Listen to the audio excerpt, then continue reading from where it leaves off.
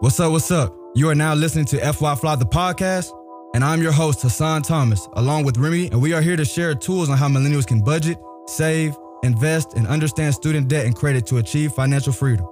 If you're a high school student, college student, or someone who's interested in gaining more financial insight, this podcast is for you. I'm tryna give me a bag. I'm tryna give me a bag. I'm tryna give me a bag. I'm tryna give me a bag. I'm tryna give me a bag. I'm tryna give me a bag. What's up, my fly folks out there? How y'all doing? I hope y'all doing all right.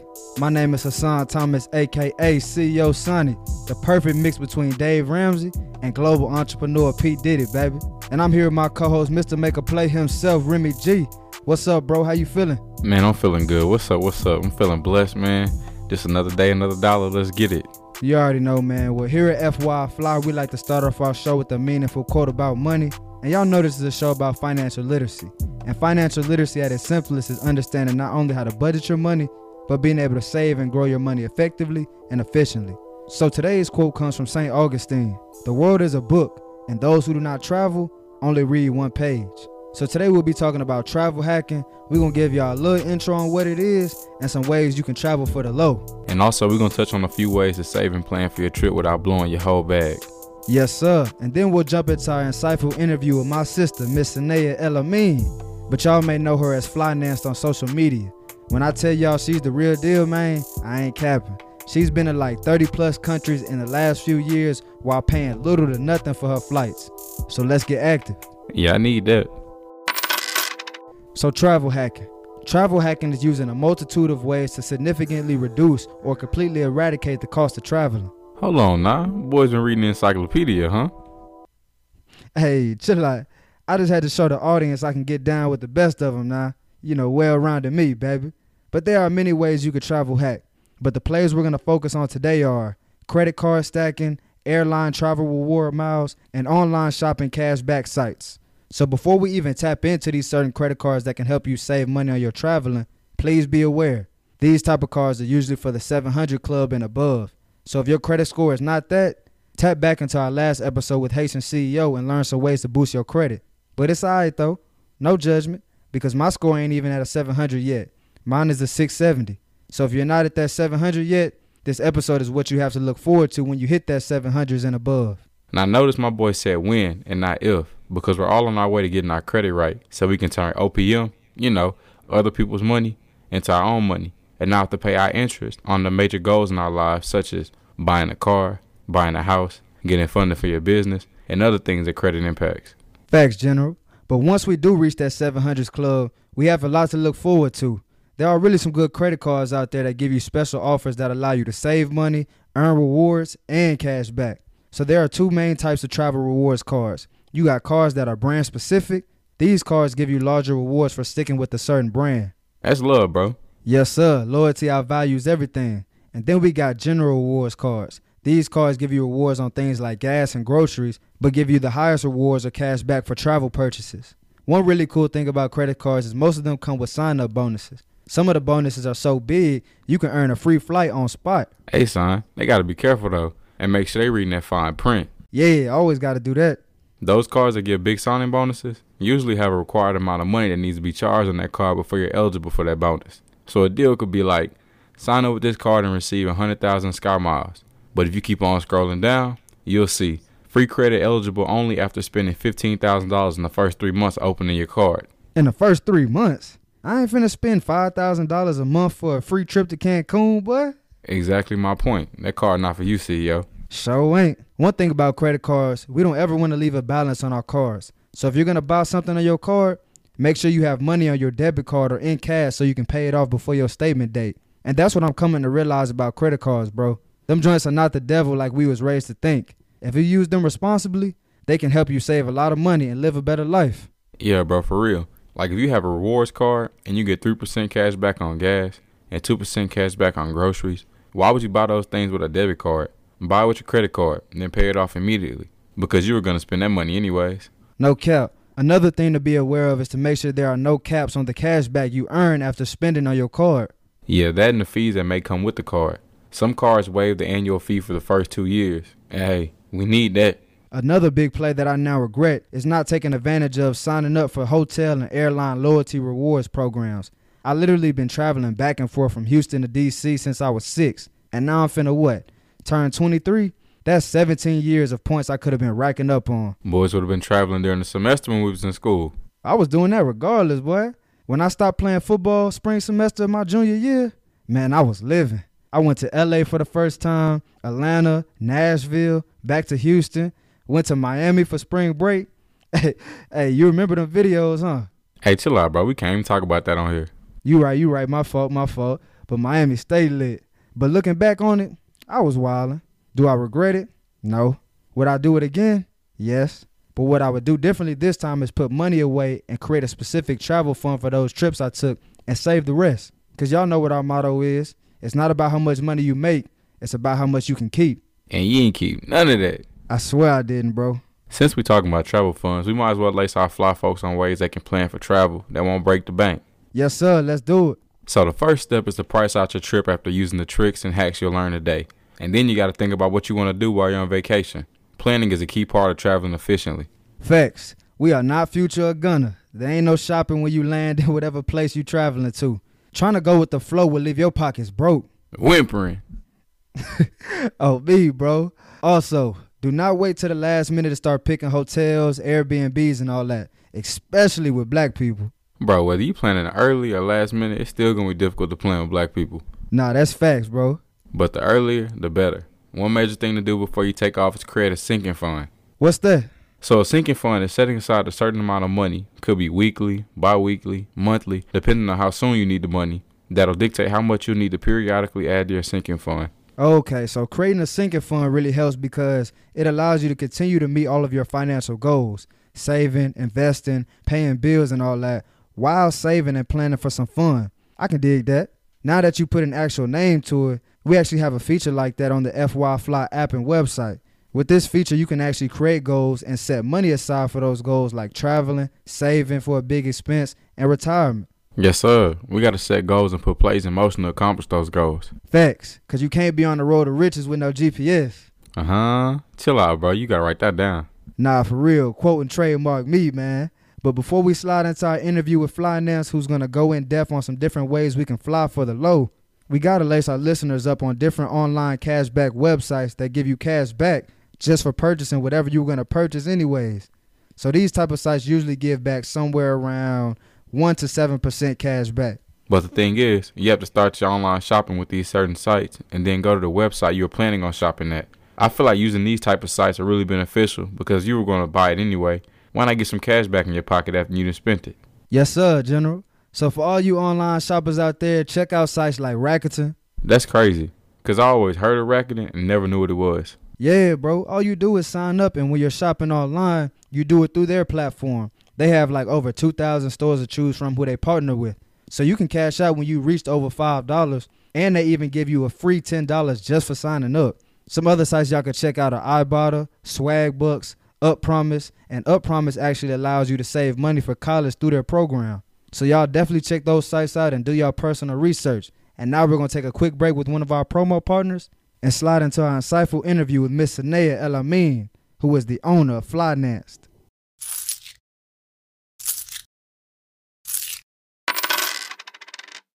What's up, my fly folks out there? How y'all doing? I hope y'all doing all right. And today we are speaking with the owner of Flynance, Miss Sanaya El-Amin. How you doing? Hello. How you doing? Hey everyone. Thanks so much for having me here. I'm so excited for this conversation. Oh yeah, we're happy to have you here. So tell us a little more about you, your background, and how you started your business. Yeah, so hey everyone, this is Sanaya of Flynance. I am a debt-free travel and financial freedom content creator based in New York City.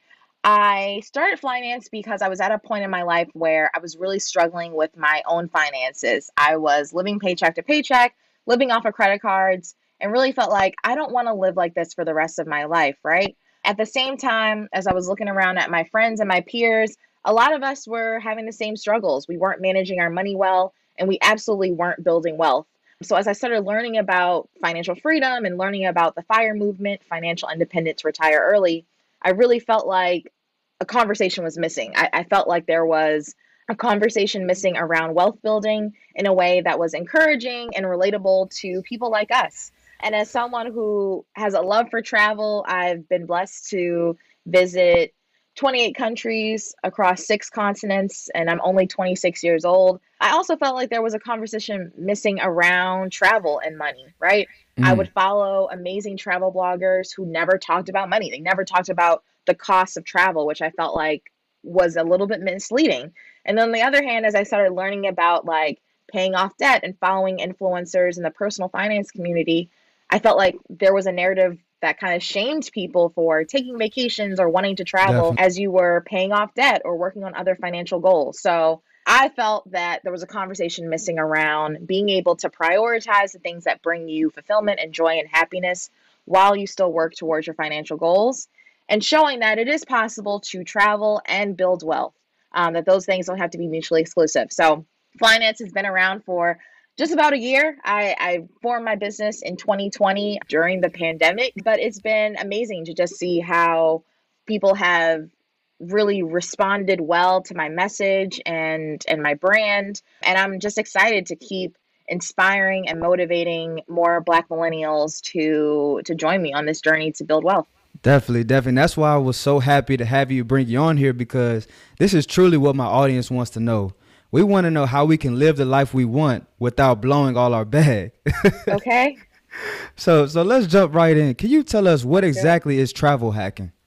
Yeah, so travel hacking is the really art and science of using travel reward points to offset the cost of your travel. So for me, as someone who is really intentional about wealth building, I want to make sure that the bulk of my cash income can go towards investments that are going to be cash flowing and generate lasting wealth. So to do that and still be able to travel, one way that I do that is by travel hacking, which if you're listening, you're just like, this sounds amazing. And maybe throughout the conversation, you want to learn more.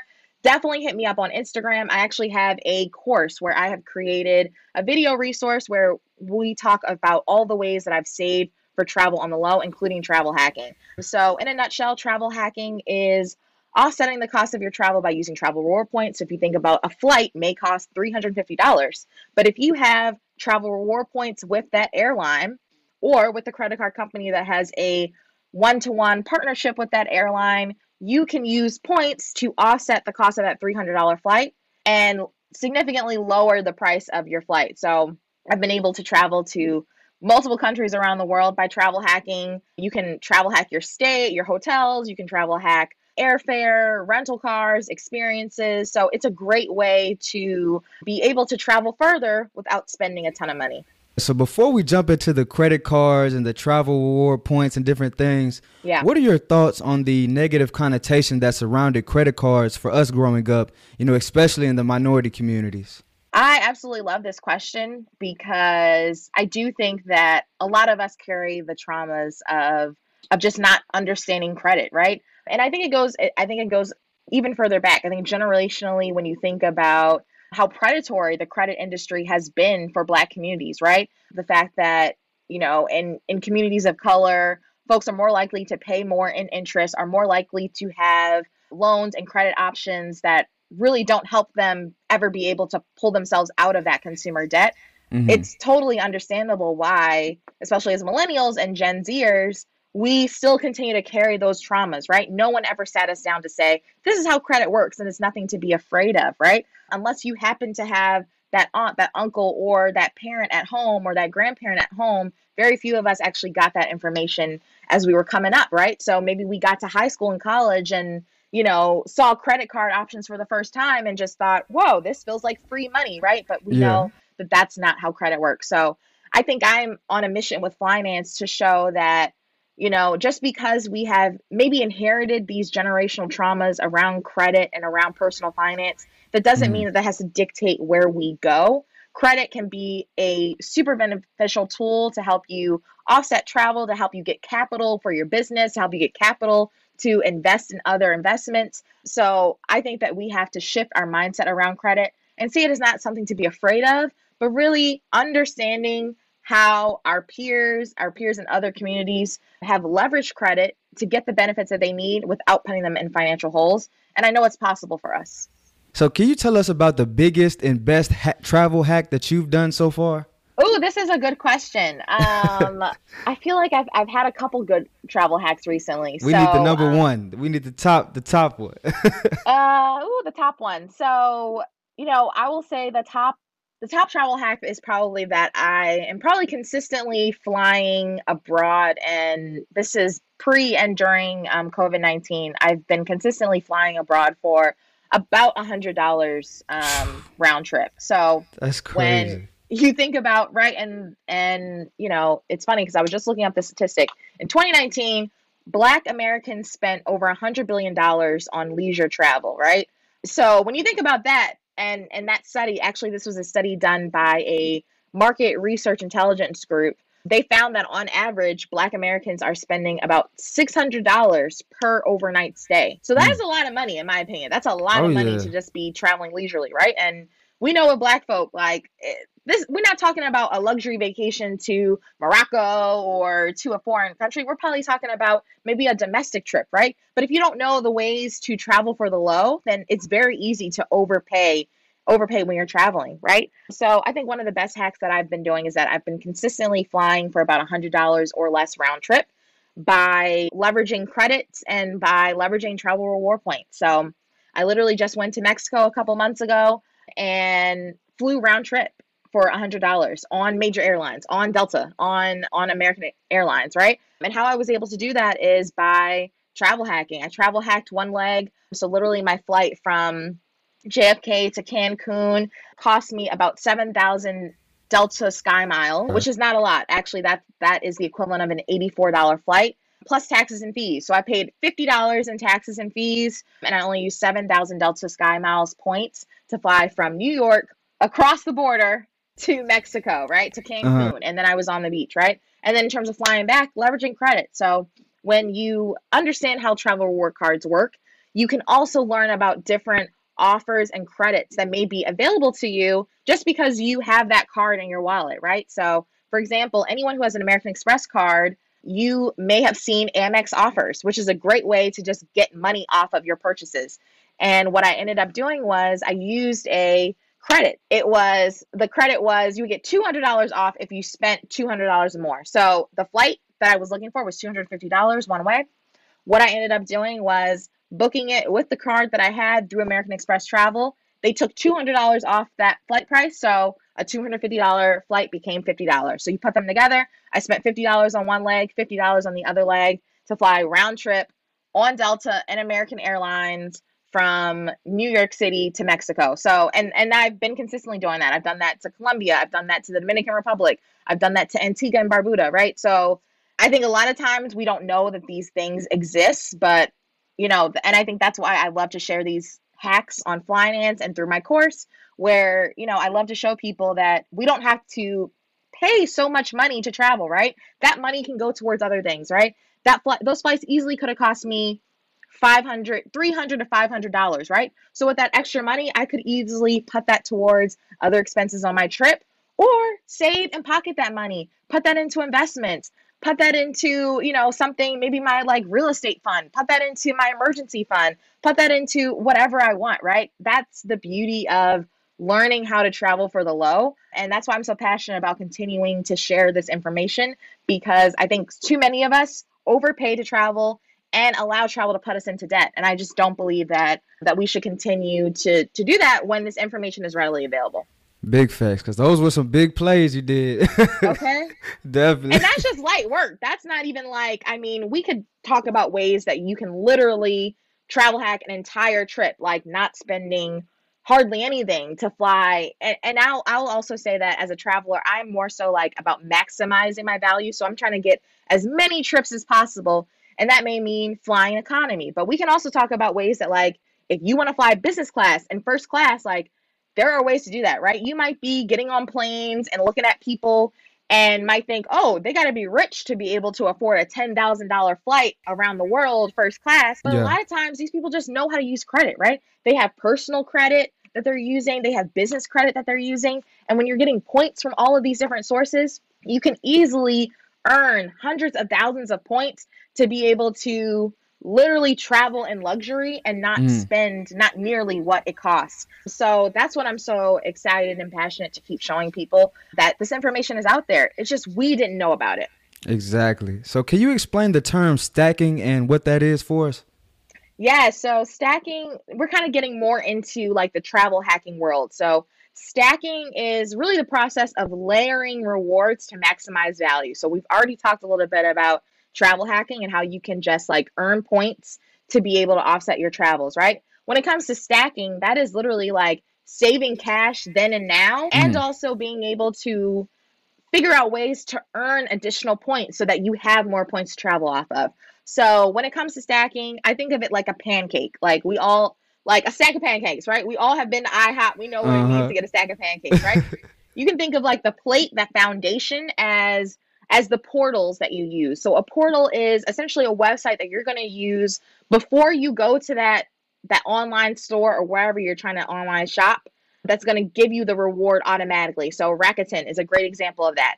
A lot of folks probably have heard of that. It's like literally a Chrome plugin that you can get anytime you're on like Gap.com, Adidas, Fashion Nova, Forever 21, whatever, wherever you're shopping, wherever you're spending money, it will just like light up and say, hey, you can get $10 cash back when you shop here. You can get $3 cash back when you shop here. That's a great way to literally just start getting value without having to do anything. Literally, just by clicking the link and shopping through those portals, you get value. And Rakuten is also great because they'll also give you American Express membership reward points. So if you online shop a lot, you can easily earn tens of thousands of points to be able to turn that into free travel by literally not doing anything. So that's your portal. Your stack of pancakes, that's where you're shopping. So whether it's like you know exactly what store you want to shop at, or maybe you have flexibility. For example, Mother's Day came around and I wanted to order flowers for my mother and my grandmother. So I had a choice to make. It was like, okay, if I don't really care what florist I use, right? They're all pretty much the same. When it comes to stacking, I'm going to be intentional about what online floral merchant is going to give me the best reward. So what I ended up doing was I picked the florist that had the biggest cash back on Rakuten, right, in the portal. But then I also used one that was going to give me the most rewards on the credit card that I wanted to use. So by having an American Express card, there were certain merchants that were going to give me even more value, which we'll talk about. So that's a pancake. Being intentional about where you're online shopping. Your syrup, right? Because nobody likes dry pancakes. Your syrup are going to be like your promo code. So if you think about anytime you go into a website for the first time or like an online store for the first time, they usually will say, hey, give us your email and we'll give you 15 or 10% off, right? That's an easy way to get extra money, right? If you shop through a portal, you're getting cash back. You're getting additional cash back or money off of your purchase because you're getting a promo code, right? Then you can also use other sites like Honey, Ibotta app, or, Retail Me Not. You can literally just Google coupon and a store name and see if any promo codes come up. That's just another way to get added value, right? Then you think about like that butter on top, right? Because most of the time when you're having pancakes, you're going to have butter on top of the pancakes, right? That butter, which is like, it's not required, but it's a nice to have, would be an offer. So I already talked a little bit about this, but whatever credit card you're using, if you decide to use a travel rewards card, most of the times they're going to have offers built into it. So Chase has offers, Citi has merchant offers, Capital One has offers, and also Amex has offers. So back to the example I told you in terms of the florist, because I was strategic about the merchant I used, there was actually an Amex offer for Teleflora. That's the one I ended up going with. They were like, we will give you points for every time you spend $50 at this florist, we're going to give you extra points, or we're going to give you extra money off. So that just sweetens the deal. If I'm already getting money because I'm using the portal, now I'm getting more money off because I'm using a promo code, and now I'm getting even more value because there's an offer attached to it. That is how you stack. Stacking is just about saving as much money as possible to get more rewards. So what would you say are the top 3 credit cards for travel hacking, in your opinion? So I think this is a great question, but I think it really depends on your lifestyle. I think if you are just getting started, you should absolutely think about starting with the Chase Sapphire Preferred card. Why I say you should start with Chase is because the Chase Sapphire Preferred is a pretty flexible travel rewards card. You're going to get points anytime you travel and anytime you eat, in addition to built-in travel benefits like insurances and other benefits that you probably just aren't thinking about that may come up when things happen when you're traveling. But what's also great about the Chase Sapphire Preferred card is it's not super expensive. Like the annual fee is like under $100. So it's more or less affordable for a lot of us. Another reason why I say to start with Chase is because Chase actually has a published 524 rule. So as a bank, Chase will not approve you if you have 5 or more inquiries in the last 24 months for a new line of credit. They do this to stop people who are considered quote unquote gamers. So people who just open up, dozens of cards at a time to just get as many value, and they're not really spending on the card. That's why Chase instituted that rule. So that's why I'm saying if you're just getting started, I think Chase is a great way to start. On the Amex side, if I love American Express. I love American Express points and the customer service there. I think a great card to start off with is either the American Express Gold card or the American Express Green card. Again, it depends on your lifestyle. If you eat out a lot, if you are at restaurants, you're ordering takeout a lot, I think the Gold card is a great card for you because you're getting 4 times the points anytime you spend anything on food, grocery, restaurants, takeout, Uber Eats, Seamless, Grubhub. And then there's just so many other credits that come on the Amex Gold card. This is the last year you can get $100 just automatic free money towards an airline of your choice. That's how I've literally never paid baggage fees, is because I've always had this airline fee credit. What else are you getting? They started rolling out $100 a year for Uber. So you're just getting automatic credit for Uber. And that offsets the cost of that annual fee. The annual fee on the Gold card is $250. But then I think the Green card is another great option if you're just getting started. That's actually the card that I have right now, just because I'm just kind of like, I'm not really doing a lot of eating out. I'm just kind of like, whatever. So the Green card is a great card because you're getting 3 times the points anytime you travel. So anytime I'm booking a flight, a plane ticket, a train ticket, a bus ticket, a taxi, whatever, I'm going to use that Green card because I'm going to get 3 times the points. And why all this matters is because you want to be strategic about the travel reward card that you use when you're getting started. You want to make sure that like anytime you're buying things that kind of fit those categories, you're going to use the card that's going to give you the most value.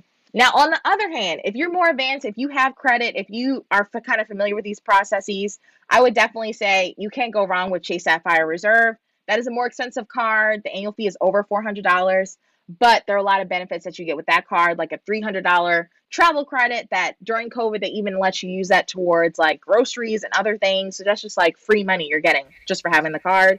And then Amex Platinum, a lot of people love the Amex Platinum card because you're getting lounge access, which may not be as much as relevant of a thing now because of COVID, but you're getting lounge access. You're getting 5 times points on any travel you book with an airline. You're getting like all of these added benefits. You're getting like $120 towards Uber a year.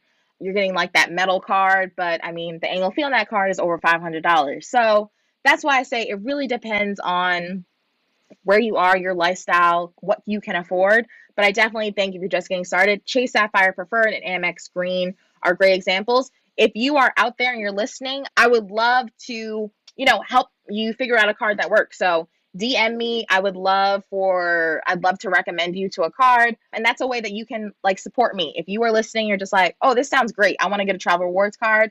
Please hit me up. I would love to direct you through links. I'm actually an affiliate for Miles Value, which is a credit card affiliate company. And that's a way that you can support me and the work that I'm doing is by opening up your card through my link. So definitely hit me up if you have questions about those cards. But I would think that's where you start. But I want people like us to know these things, to have this information. So again, click the link in my bio at fly.nance on Instagram and check out my course because it's an affordable resource created by us for us to really just like take out some of the like confusion and myths around travel hacking. How do you get started? How do you do it without putting yourself into debt? How do you earn points without spending a ton of money? Because I think that's also a misconception that like, oh, well, if I'm trying to get hundreds of thousands of points, like I have to be spending a ton of money. That's not true. And I show you some ways that you can do it that you may not even, know exist. So yeah, that's where I would say to start. Okay. So that was a super long answer, but no, like you said, that's information we need to know because we really don't know that it's out there. So I'm glad you said that because I remember one time I was traveling Spirit and they tore me up on those baggage fees. Oh, yes. They tore me up. So I'm glad that you said that because I think with budget airlines, there are a couple ways that you can hack even flying on budget airlines. I would recommend that like if you are someone who is like going to fly Spirit, there are a couple things you can do. One, invest in an under seat bag. So when you have an under seat bag, you can probably fit at least a weekend's worth of clothes. Actually, this is something I learned from my girl, Nika of Traveling with Nika on Instagram. She invested in an underseat bag. So she flies on Spirit often. She, flies international on Spirit and everything. When you have an underseat bag, it actually can fit under the seat in front of you. So you're not charged to have a carry-on or a bag. They let you bring an underseat bag through for free, right? Because most people are not thinking about this, right? An underseat bag, you can roll it and everything. You can probably fit about a weekend's worth of clothes or more, depending on, how much you're trying to pack in an underseat bag, and then not even pay a baggage fee. Another way to hack Spirit Airlines and budget airlines like that is to buy the ticket at the airline counter. So that's another thing that she taught me. When you buy a Spirit ticket online, you're being charged like a convenience fee to buy online. Now, if you're someone who's going to plan in advance, as soon as that ticket is available, meaning you do not have to wait until right before you travel or the night before you travel, as soon as that ticket is available, try to go to the airport and buy the tickets in person. Nika taught me this as well. You can easily save 50% or more on those tickets, right? Because every time you're buying a one-way on Spirit, for example, you're getting charged about $23 to $30 in those convenience fees that go away when you buy in person. So those are two ways to hack Spirit. I'm glad that you said that, because you can also hack budget airlines by doing those things. So is that something that Spirit just has, where you can better to buy in person? Buy in person. Yeah. So it's just on like budget airlines like Spirit and Frontier. Major airlines don't have that convenience fee. So you don't get that, but definitely an underseat bag is a great thing to have, right? If you fly United often, because United also be doing that thing with basic economy where they charge you to have a carry-on. An underseat bag is a great example because you can just fit it under. You're not going to get charged. And again, if you're packing light and being strategic, you can fit a good amount of things in an underseat bag and then save that, I think it's like $35 one way. Save that $80 so it can go towards other things. I think it would be good for you to do some content on how to pack for some people. That would probably be good. That's good. Yeah. No, I'll think about that. That's a good idea. That's definitely a good idea. So as far as budgeting and saving, how can we add a travel fund to the list of other things that we're already saving and paying for? That's a great question. For me, a travel fund is a non-negotiable because I am someone who prioritizes travel. I love to travel. And just based on where I was in my finances when I got started with this journey, I was living paycheck to paycheck. So for me to not get into debt, having a travel fund was a game changer because I was, for the first time, saving towards something that like I was going to do anyway, but I wasn't going to have to just rely on credit cards to get there. So in terms of budgeting, I think one is figuring out a system that works for you in terms of being able to budget. If you're a pen and paper type of person, if you're somebody who likes to use apps like You Need a Budget or Mint or whatever, it's about finding a system that works with you. And sometimes it's about trial and error, right? Budgets are meant to be malleable. They're meant to change. They're meant to be flexible, right? I think a lot of times why we have this like idea that like we can't budget or we can't track our money is because I think we've internalized this idea that like it has to be perfect, it has to be whatever, but that's not how life works, right? So I think if you're thinking about starting to have a travel fund, start with what you can, right? When you do that budget and sit down, really sit down and look at in the last 3 months, what have you spent on everything, right? Because a lot of times we think we spend in one thing. And then when you turn around and actually add up everything you spent, maybe you spent way more than you think on food. Maybe you went to the store and bought groceries, but then it's like, well, dang, I did eat out, 8 times last month, right? If you can cut back in some of those ways, that easily frees up money that can become part of your travel fund. So I think it really requires you to actually be realistic with where you are, where you're at, right? And that's why I don't recommend just kind of like saying, oh yeah, just going to throw out a number and start saving. You have to be realistic with where you're at, right? And being able to say, all right, I spent $600 just eating out last month, for example. I'm going to say, we can still eat out, but let's try to do $450 or less. So I'm going to say that $150 that I was spending last month on food, I'm going to put that into a travel fund. And one way that I sneakily budget without even trying is automating that withdrawal. So if you're getting a consistent paycheck, you can automatically have money go from your paycheck into your travel fund. That's what I do. I don't even see the money. So it never goes into, the money that becomes like what I'm spending every day or what becomes my bill money. So then I don't have to worry about feeling like, dang, like I knew I wanted to save for that and now I spent the money on something else, right? When it's automatically going into a separate online savings account or checking account, you don't see it. So that means that your money can just grow. You're not even thinking about it until you log on and just like, oh, dang, I got $600 in here. Yeah. Right? That's how you do it, right? It's about finding that system that works for you in terms of how you're going to track your money. Be realistic with what you spent in the last 3 months, because you can't just throw out a number. You can't just say, yeah, I'm going to spend $200 on groceries, and you have historically been spending way more than that, right? You have to start with where you're at. And then I think 3 is automating your savings to your travel fund. Setting up a separate account that you don't see. I highly recommend Charles Schwab. That's what I use for my travel fund because there are no fees attached to it. You get a debit card and there are no ATM or foreign transaction fees. So what I do is literally every time I get paid, the money just goes into the travel fund. I don't see it. And then when I'm ready to travel, I just take out my debit card and spend it. I can log on and say, wow, I got $1,800 in here because I just been saving in the background and didn't even touch the money, right? So that is what prevents you from having to travel with debt. That's what prevents you from being able to not be able to pay down your balances when you're going to use a travel reward card, because I didn't say this before, but absolutely, you don't carry a balance when you're using these travel reward cards. If you're going to open up a platinum card, a Chase Sapphire preferred card, or whatever, you can't carry a balance. Like, that literally is working backwards.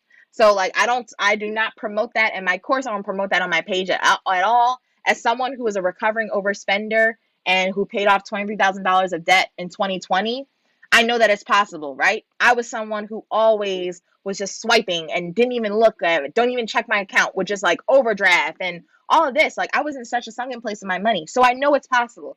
It takes time. It takes patience. It takes you being realistic and real with yourself, and sometimes asking for help if you need it. But it can be done, like you don't have to travel with debt.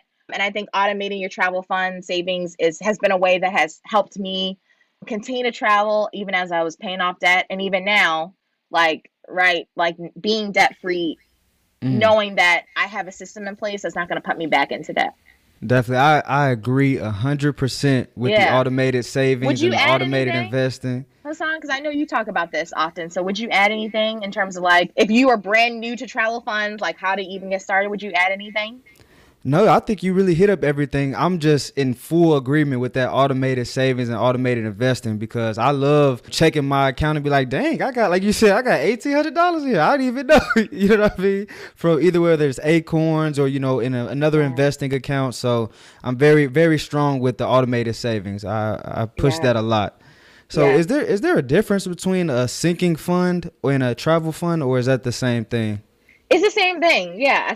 A travel fund is a form of sinking fund. A sinking fund is essentially just like any account that you're going to say that you're giving yourself a deadline and a goal to save for. So people create sinking funds for, a home down payment, real estate investing. You might create a sinking fund to buy stocks. You might create a sinking fund to buy yourself a luxury item, so like, that's the freedom in having and being able to automate your savings and having a budget that actually reflects your lifestyle, is that like, nobody's saying you can't spend your money on whatever you want to. Like, I don't promote that. Like, that's why I created Finance, because I was sick of people telling people like, oh, you shouldn't be spending your money on that. Oh, if you're doing this, like, what is that about? Like, as Black folk, we already have enough stuff we got to worry about. Now you're going to shame me for how I choose to spend my hard-earned money? No, I'm not with it. But when you have a budget that's saying, okay, if I want that Louis Vuitton bag, if I want them Balenciaga sneakers, then I'm either going to be hustling harder to say every month I'm trying to put $250 into that Balenciaga account, or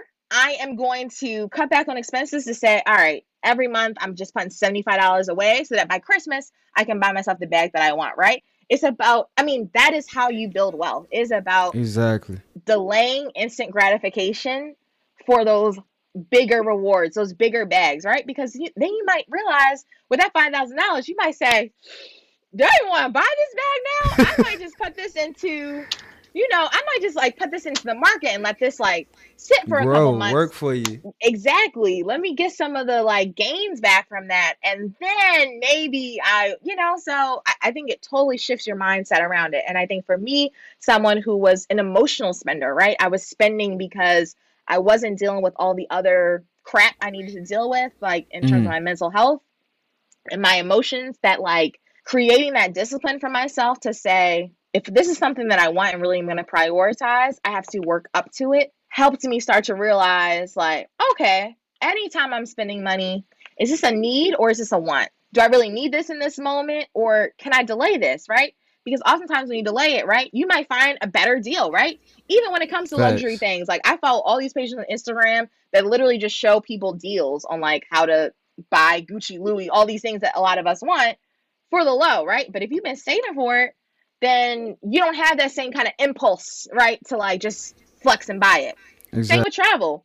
I think a lot of times people feel like, especially pre-COVID, was just like, oh, well, it's a cheap flight. I'm going to just buy it. If you don't have the money saved, you may be putting yourself in a hole just to get a cheap flight. That's working backwards, you know? Like, I've been there. I know what that's like. Like, it feels like you're getting a deal, but there is no deal that is worth putting yourself into tens and thousands of dollars of debt. Trust me, like, it's not. No deal is worth that.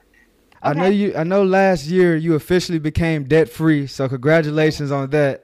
Thank you. Yes, ma'am. Yes, ma'am. I love to hear it. So, what was it about? Why was it so important for you to become debt free right now? I love this question. Okay, I gotta give it to you because these are like amazing interview questions, and I'm so grateful for this conversation. So it really goes back to 2018, 2019. That was when I learned about the financial freedom. I learned about financial freedom. I learned about financial independence and the FIRE movement. And for anyone who's listening that's not familiar with the FIRE movement, that is a movement of everyday earners like you and me and anyone listening saying that we are going to be multimillionaires in our lifetime, and we are going to build wealth in an Fact. optimized way that will continue to generate income for us so that we can retire early and actually pass down assets to the next generation and beyond, right? This idea that if you live below your means and are investing half or more of your income into savings and investments that will generate revenue and income for you in the future, that you can actually live off of those returns for the rest of your life. You know, we can get into more in terms of what that FIRE movement looks like. But when I learned about this and when I actually started to see people that look like me doing this, I was just like, oh, bet this is it. I was so Most tired. deaf. Like, I had only been working for a few years and I was just like, I can't do this. Like, I cannot work until I'm 65. Like, this whole idea of like retirement age being 65 is a myth, right? Retirement is based on when you have enough money in terms of financial freedom to exit, right? To exit the game, to exit that corporate lifestyle, to exit that 9 to 5. That is what retirement is. And for me, I am on a pathway to significantly reduce the amount of years that I have to work so that I can retire early, so that I can focus my time on whatever the hell I want to, right? I don't have to Exactly. clock That's the and report to goal. nobody, right? If I want to pick up myself and move wherever, if I want to say, yo, I want to really get into politics and now I have the time to campaign, like that is what the beauty of financial freedom is. It is truly having ultimate freedom and control over your time. And I just don't believe that we should have to work until we're 65 to experience that, right? And then, you know, so I learned about this and learned, wow, in order to get to where I need to be in terms of FIRE and really start to have like those significant investment amounts, right? And really start to build that portfolio, debt is going to be keeping me back, right? Debt eats into your wealth. It eats into your ability to build wealth. So when you have debt, when you are literally paying back things that your past self made, that is stopping you from being able to get that future growth. So for me, I started working with a financial advisor actually in 2019. And after a few months of working with him, I felt like, okay, I feel like for the first time, I am able to see that like with my money, I can do a lot more with it than I was doing, right? He was able to sit me down and talk to me about my goals and where I wanted to be. And I realized like, wow, there were so many things that I was not doing with my money because I wasn't tracking it. I was just spending it so fast. So when I learned about FIRE and had been working with him and working with my budget for a few months, I really felt like, wow, if I really sit down and do this, I could become debt free next year. Like that's what I told myself. Like I could become debt free next year. I don't know how I'm gonna Mm. do it, but I feel like it's possible. So what that means now is, right, if we go back to 2018, like I've been saying, when I started my debt free journey, my minimum payments were about $600 a month. I had a personal loan that was about $500 a month that I had to pay to be current on it, right? And I had student loans that were about $100 minimums. And that's on top of credit cards, right? Because I'm telling you, I was living off of credit cards. So Oh every month when wow. I get paid, it was like, I'm just trying to pay back credit cards from last month, right? was literally in a cycle of living paycheck to paycheck. So I knew that if I was debt free and I didn't have none of this, all my money was mine, then that meant that every time I get paid, once my bills are paid, this stack of money, I can do whatever I want with it. You know, I can do whatever I want with it. Or if I'm really committed to this FIRE movement, I can put the bulk of that into investments, right? And then when I started to see other people doing it, it started to become infectious. Like, I want to see myself get to 100K invested. I want to see myself get to that $250 net worth. I want to see myself become, you know, a millionaire in this decade, right? So that became what was powering me instead of just feeling like, wow, this debt is holding me back. That's why I really felt the urgency for me to pay it off. And I think it also comes with privilege. I am always first to acknowledge that I had a lot of privilege in saying that in terms of my debt, I only had $23,000. Yes, that is not a small chunk of change. Most of us don't have $23,000 just sitting around, right? But I didn't have six figures of debt, right? I didn't have over $100,000 of debt. And I also am a high earner. So it also, for me, wasn't an income problem. It was a spending problem. So I also acknowledged that. And I really felt that, like, discipline was the point that was missing for me, not income, not ability, not opportunity. So I felt like at this point, you holding yourself back. That's what I told myself. I was holding myself back. So I needed to dig deep, get the discipline to get out of debt so that I could start to do some of the other things that I wanted to do. So at that time you were paying off that debt, were you still investing and saving, or like how did you balance all of by having a budget that worked, that made sense for me? In terms of how I was able to manage, I talk about this on my page. I have a money map. So when I think about where my money goes, I have different accounts and systems based on my goals. So my everyday money flows into account that only goes onto one debit card. I know that, like, when I'm picking up my Chase debit card, this is my everyday money. Once no money on that, I guess we're not spending no more for the month until we get paid again, right? Period, right? Yeah. Then the bulk of my money would flow into a bill and debt account. So once I paid all my bills, what was left, because I was using a zero-based budget. So I wanted to get all of my money down the to zero based. I want to give every dollar a job, right? So with a zero-based budget, once I paid my bills, whatever was left, that went to debt. And then how I was doing it with in terms of investing was I really wasn't going out of my way to invest. So what I was doing was I was focusing on the accounts that were readily available to me. So with my job, I have an employer-sponsored 401k plan. I was just investing the 6% to get the match. It's money that was already part of your compensation. If you're not investing in your 401k or your employer-sponsored retirement account, you are pretty much not taking advantage of money that's rightfully yours. Like, we say free money, but no, actually we should think of it as like, that's your money. Like, your employer is making this money available. Literally just turn it on. And so that was how I was investing. I really wasn't investing in stocks, even when the market was doing whatever. Like, I was, you know, I wasn't allowing that to, like, dictate how I was feeling, because I know that, like, I'm focused on other things right now. Like, when the time is right, then I will have, you know, more income to be able to do other things. And then in terms of the savings, again, we talked about this, but automating my savings. So saying for myself, where do I want my emergency fund to be? Where do I want my travel fund to be? And just making that money go. I will also say that I'm finance, so I also was, like, intentional about the fact that I want my money to do more things than just pay down debt. That's why I created finance. That's what I vehemently believe.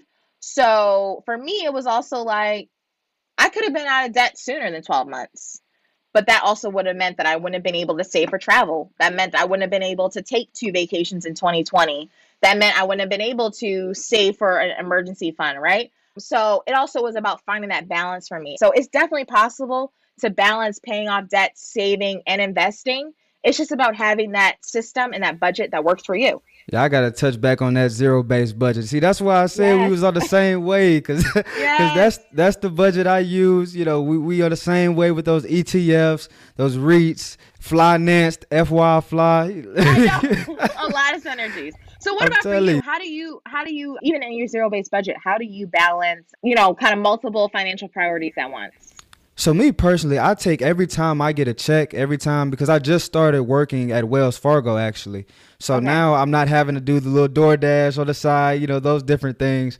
So with this Wells Fargo check, I'm splitting my money into a Roth IRA. I opened one up with Fidelity. I'm splitting my money into a high yield savings account. Now I'm looking into, the cryptocurrencies and different things. I'm about to tap in with Coinbase. So it's just like we said, that zero-based budgeting, giving our money, actual destination. All right. So, okay, now you didn't heard it from two of us. So, it's definitely possible. Depending on your financial goals, you absolutely can create pathways to be able to do multiple things at once. I love it. Definitely. So put yourself in my audience shoes. You're in high school, college, you just graduated. What are your next money moves right now in this current climate we're in? Absolutely. I think the money move would be what you just said. It's having that Roth IRA.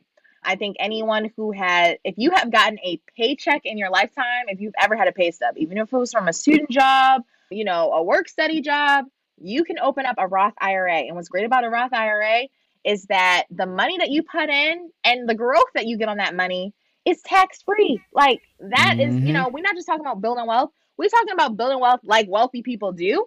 And what wealthy people do is they put their money into tax optimized systems so that when they're ready to take that money out, they're not getting hit with taxes, right?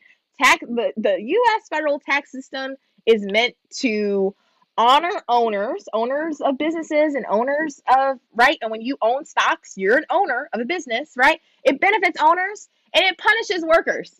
So that's why I say getting that Roth IRA, I would highly recommend that to anyone. And, when I think about someone like my friend Evie of the Money Savant on Instagram, she has over a $250,000 net worth. She just turned 25. And how she was able to do that, it was in college, she opened up a Roth IRA and just started putting money in that Roth IRA. So it's like you get birthday money, you get Christmas money, maybe you working your little side hustles, maybe you selling some stuff and getting some money. Just start to put a little in there, right? What the beauty of also an IRA is that the contribution limit is only about $6,000 for 2021. So that's not a ton of money when you think about if you just getting started, that's about $250 a month. If you just getting started, you 18, 19, 20, 21, $200 a month. And I know that can feel like a lot of money, but trust me, I know some people out here, some Gen Zers that are making more than that on TikTok, okay? That are making more than that, No, honestly, for real though.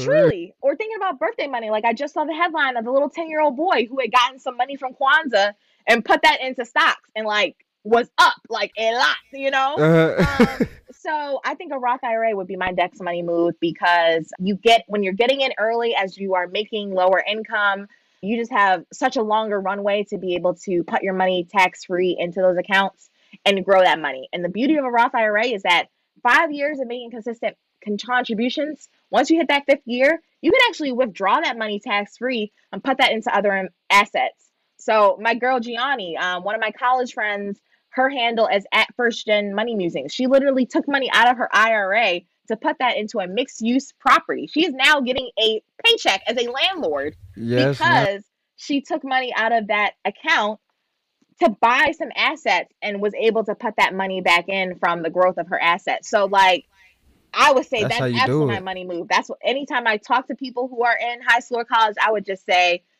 sit down with your parents and figure out how you can open up a Roth IRA today. Make that your money move. It's not about nothing else. It's a Roth IRA. Once you got that Roth IRA, we invested in low cost, right? What we said, low cost index funds and ETFs that track the S&P 500, the NASDAQ, the Dow Jones, right? These indices that are continuing to rally, right? I mean, looking at over the years. Over the course of 90-year history, the U.S. Stock Exchange has been trading. It has been up on average 10% annualized returns. You can't get that kind of consistent growth anywhere else, So I would definitely say that's my money move. What would you say? I would say right now, my first money move for 2021 is going to be investing into life insurance. I actually interviewed a life insurance broker for season 2. And he told me about this type of life insurance called cash value life insurance. So I'm about to definitely tap into there because there's this one called IUL. So you can invest into those index funds like we were talking about through the life insurance and then get that back on the back end. So that's going to be one of my first moves for this first quarter is definitely tapping into that life insurance. I love it. No, I love it.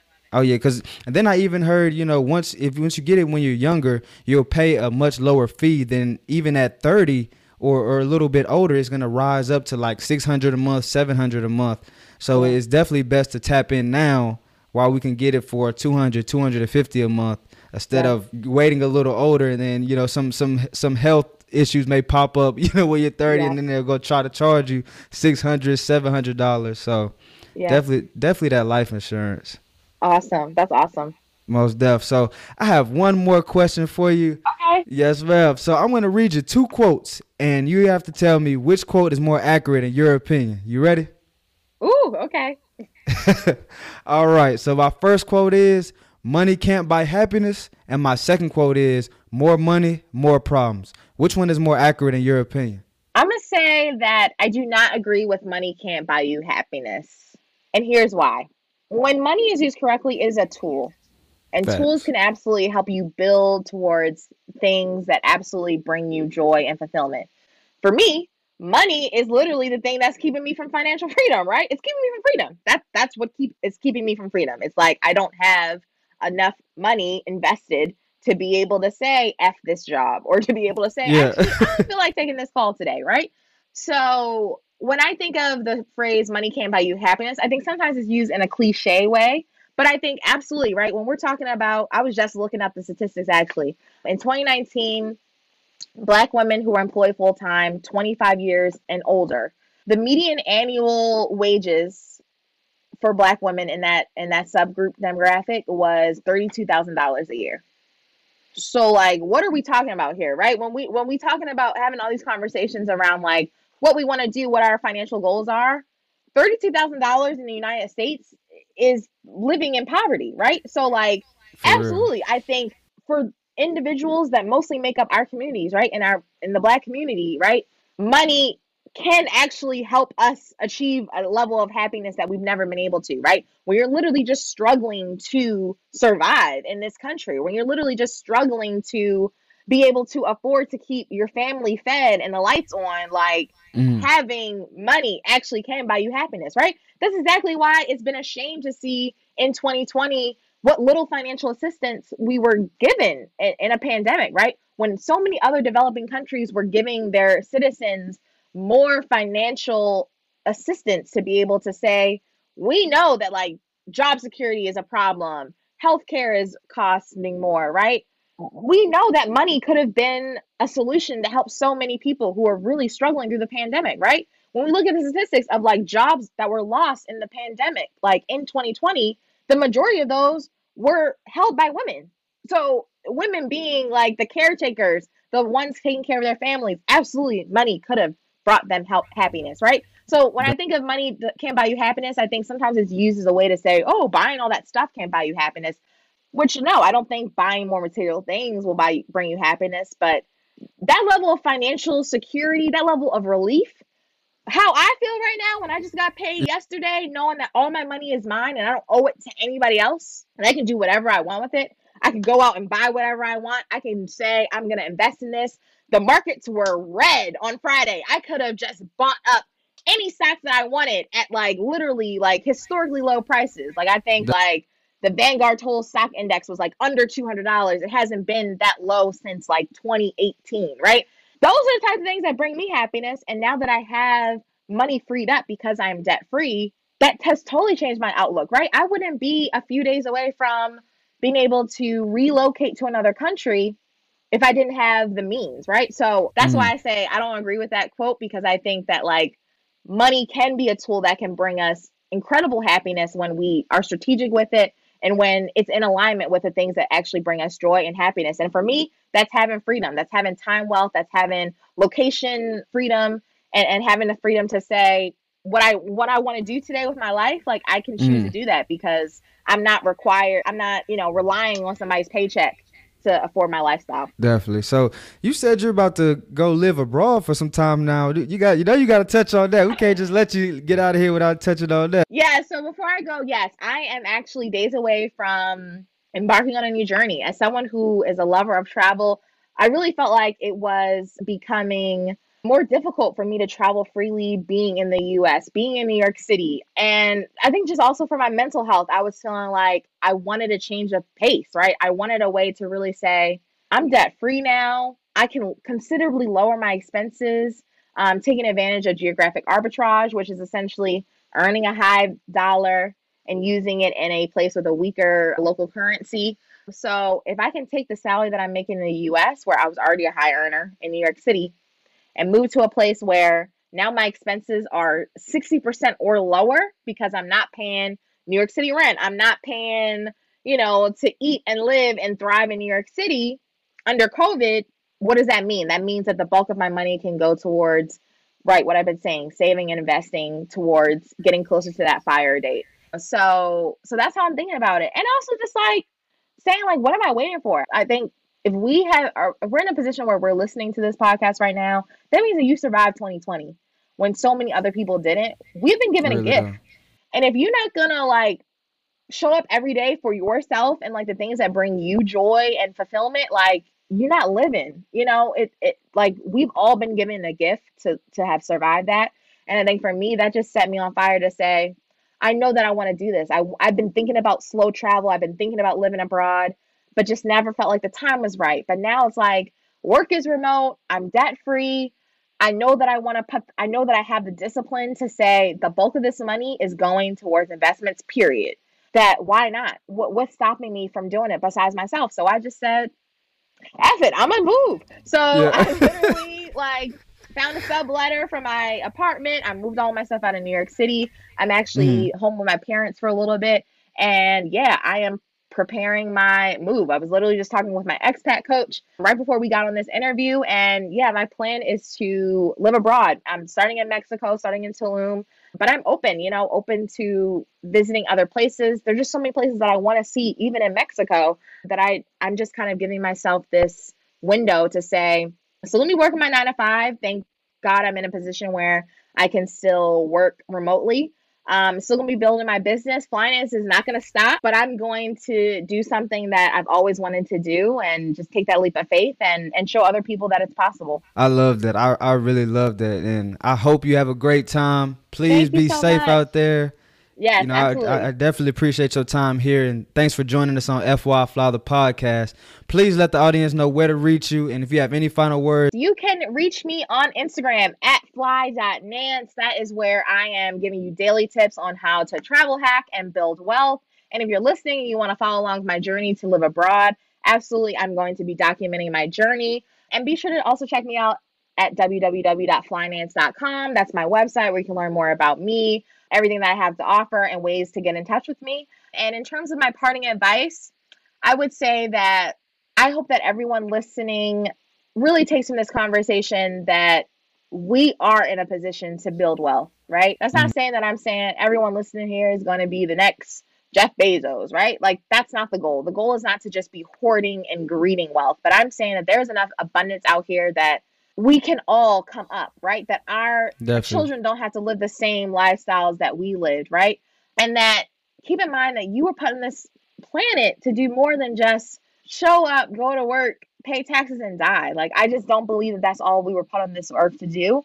So that's why I'm so passionate talking about wealth building, to say that in addition to whatever lights your soul on fire, let's also take the tips from this podcast, from the work that we're doing, to also say, let's put ourselves up financially so that we have more stability, security, and we can take struggle out of our family's history, period.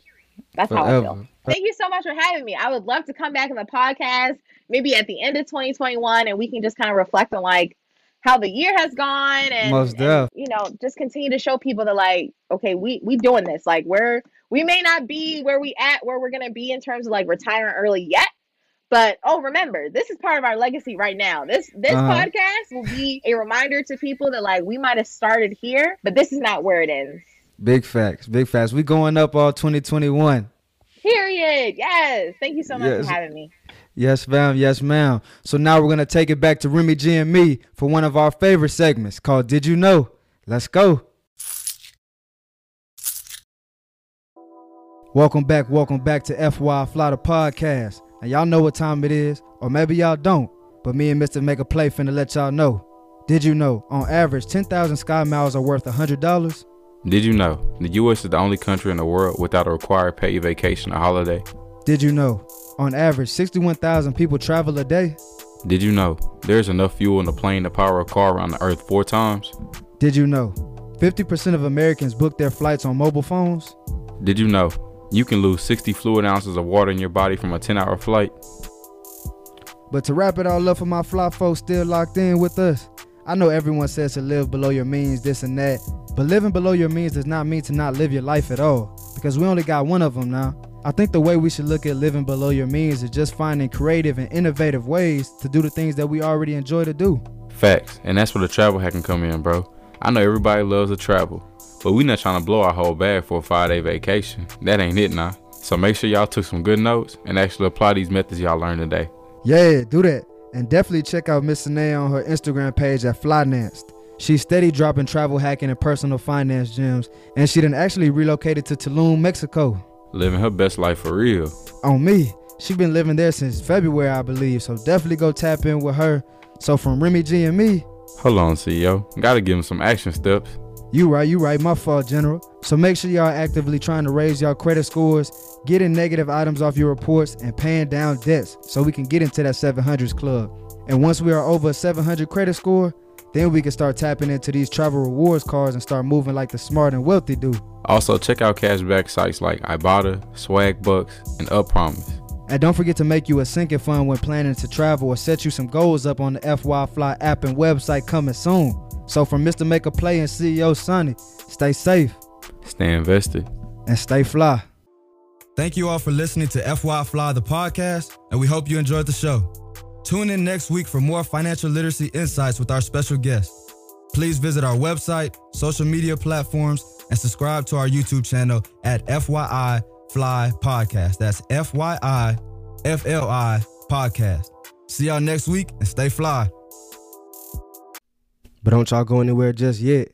Stay tuned as each week here on FY Fly, we like to give an independent artist a place to shine and gain some exposure. And this week we have No Hatred by Harrell Williams. Let's go. Don't let hatred be among you. For hatred always will divide.